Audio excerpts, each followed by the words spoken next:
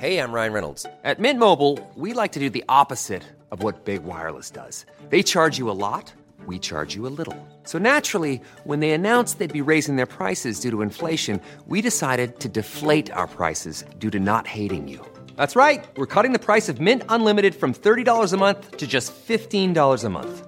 Give it a try at mintmobile.com/switch. $45 up front for 3 months plus taxes and fees. Promo rate for new customers for limited time. Unlimited more than 40 gigabytes per month. Slows full terms at mintmobile.com. He kōna I purangi tēnei nā te reo irirangi o Aotearoa. Piki mai kake mai, and welcome to this Our Changing World podcast from RNZ. Here's producer Sonia Sly with a story called More Than Just a Picture. Yeah, those are trees. And what's this here? And that's a little house. Whose house is that? Our house. Okay, and what are those green things? Eggs. That's our cat. His name is Walking Cat. Hi, I'm Sonia Sly, and that was my 6-year-old son who loves to draw. You're screaming. It is because his foot is on your head. Those are your feathers. This is your beak. One of the big claims has been that there is more to children's art than just a picture on a page, that there is some psychological content that, as adults, we can glean by looking at what children have drawn. And this is Harlene Hayne, and I'm the Vice Chancellor here at the University of Otago, and I'm also Professor of Psychology here. And over the past 2 decades, Professor Hayne has been looking at children's drawings and techniques that could be used in interviews in clinical and legal settings. One of those ways is referred to as projective drawing. And in that context, what happens is the interviewer, an adult, asks a child to produce a picture, and then the adult infers something about the child on the basis of what the child has drawn. The emphasis is only on the drawing, not on what the child has said about it while they're being interviewed.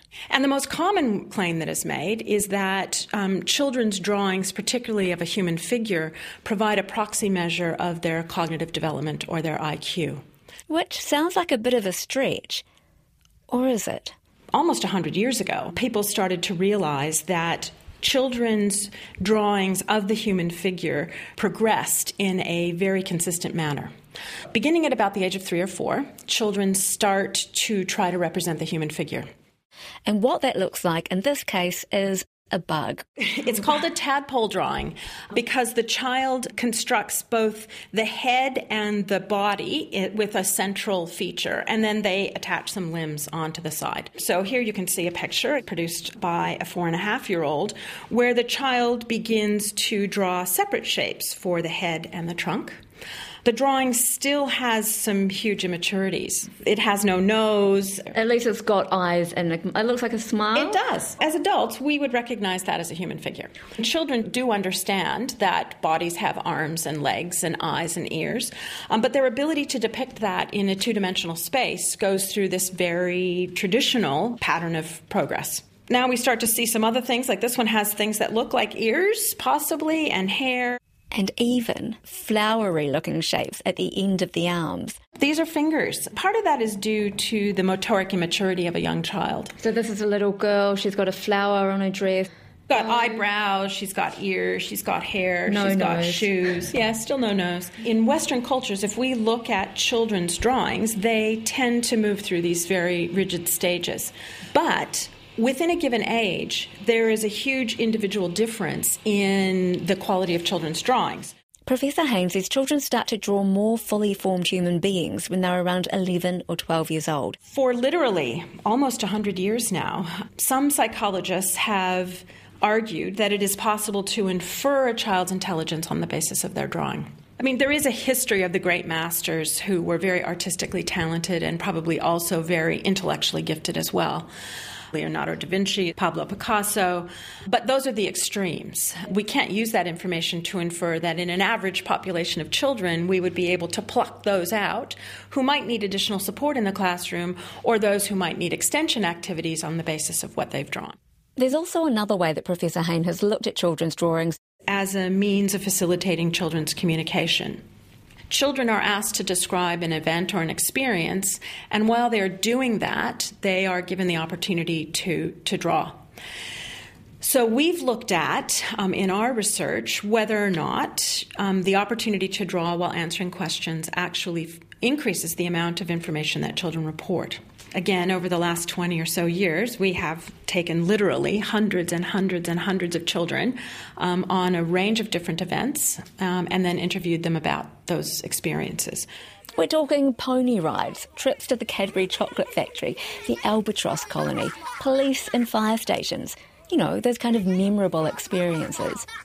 And the point of all these experiences is to really build a memory for a child. And this is how the process worked. We then interview them a day later, a week later, a month later, a year later.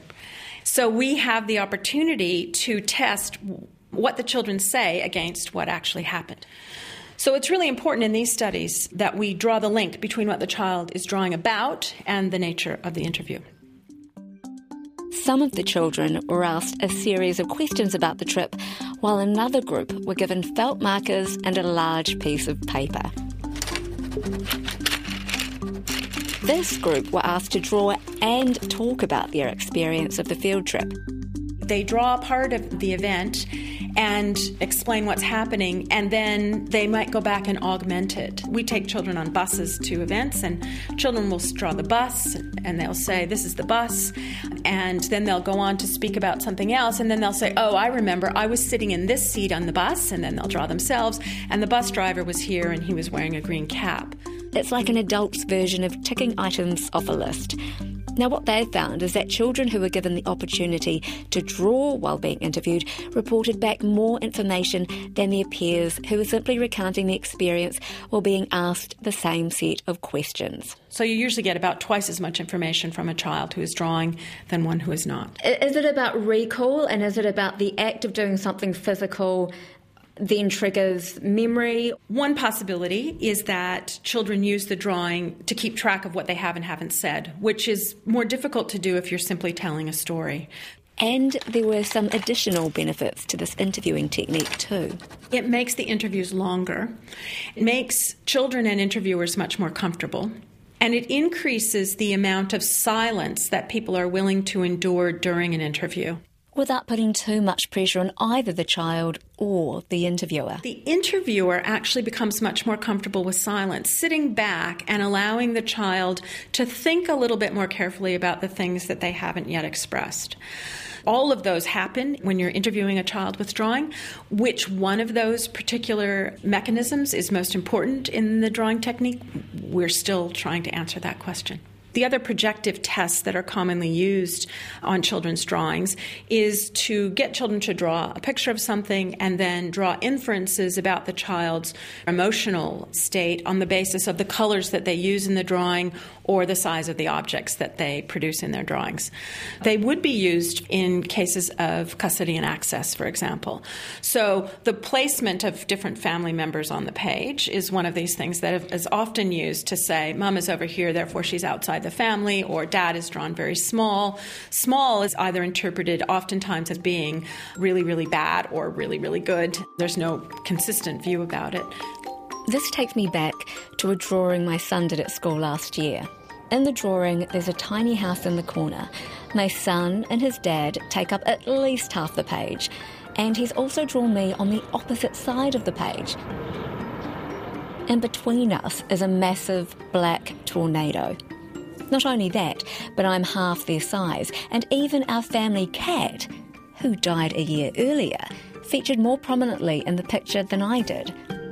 In trying to decipher the drawing at the time, I was perplexed. What did it all mean? How did it reflect his feelings towards me? And why did he place me on the other side of the page? Children under the age of about 10 place things on the page where they fit and as they think about them. That's a relief. Although our research doesn't directly address the issue of placement, other people have looked at placement, and it's really more a product of the child's motoric decisions about the drawing than about their psychological feelings about whatever it is that they are producing. Which is why it horrifies me to think that that could be used in court.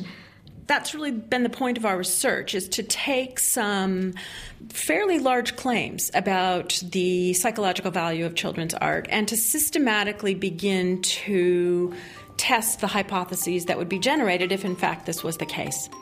I made this at school and I put a piece of paint on a pencil, then I started ripping the pages. Well, scratching it out? Yeah, scratching it out. It's artwork. So I see green and yellow and red. It's because those are my favourite colours in the world. What is this picture of? It's a twinkly star. That's a tornado, that's a volcano. And speaking of colour... To test this hypothesis, my students and I have collected literally hundreds of drawings produced by children who've been asked to draw about positive emotional experiences and negative emotional experiences. In the case of the investigating whether or not children use color to express emotion, kids are given exactly the same 10 felt markers. They're spread out in front of them in a random order. They're asked to draw a picture of something that made them angry or happy or sad. They draw their picture and talk about it. And then we take the drawing away and determine whether or not children use particular colors preferentially when they're talking about things that make them happy versus things that make them sad versus things that make them angry. And what we found is that there's absolutely no way to discern the emotional content of the child's drawing on the basis of the size of the objects that they include in their pictures or on the basis of the colors that they used to depict whatever event that they're talking about. And there's no way for naive observers to look at the drawings and say, on the basis of the color, that child is describing something that made them sad or something that made them frightened. So do you think that that's something then that we as adults start to recognise or associate colour with an emotional feeling? Absolutely. Children do not spontaneously use colour to express their emotions about what they draw. So the next time your child pulls out a big black marker to draw your face with scribbles all over it, it's definitely not indicative of anything negative, but rather children make choices about colour for different reasons. Because it may be the closest one, it may be the strongest one, it may be the one that they're particularly interested in, but I would absolutely not infer anything about the inner contents of his mind or his psychological well-being on the basis of the colours that he uses. But the question I have to ask is, why is it so complicated for us to understand children's drawings or even to have the desire to analyse them for something deeper?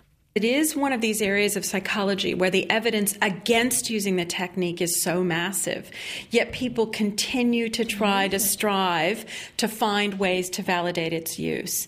As adults, we're fascinated by children's artwork. It's colourful, it's imaginative. We're captivated by the inherent interestingness of children's artwork. So we have to believe that there must be something else to it other than simply an interesting piece of art. That's love heart. That's a flower. Those are clouds. I don't know what that is. And you've done this in green. Why did you choose that colour? So Yes, why do children draw? And what inspires them at any given time? After working with children for the last 2 decades, the biggest lesson that I have learned is that if you want to know something about a child, you need to ask them. It's impossible for us as adults to impart our adult view of the world and look at a piece of art that a child has produced, and in the absence of any additional input from that child, to infer anything about that particular individual. A big thanks to psychologist Harlene Hayne from the University of Otago. And that story was produced by Sonia Sly with the help of her 6-year-old. This Our Changing World podcast from RNZ first aired on the 11th of July 2019. To listen again, just head to our webpage, rnz.co.nz/ourchangingworld. While you're there, why not sign up for our free weekly email newsletter?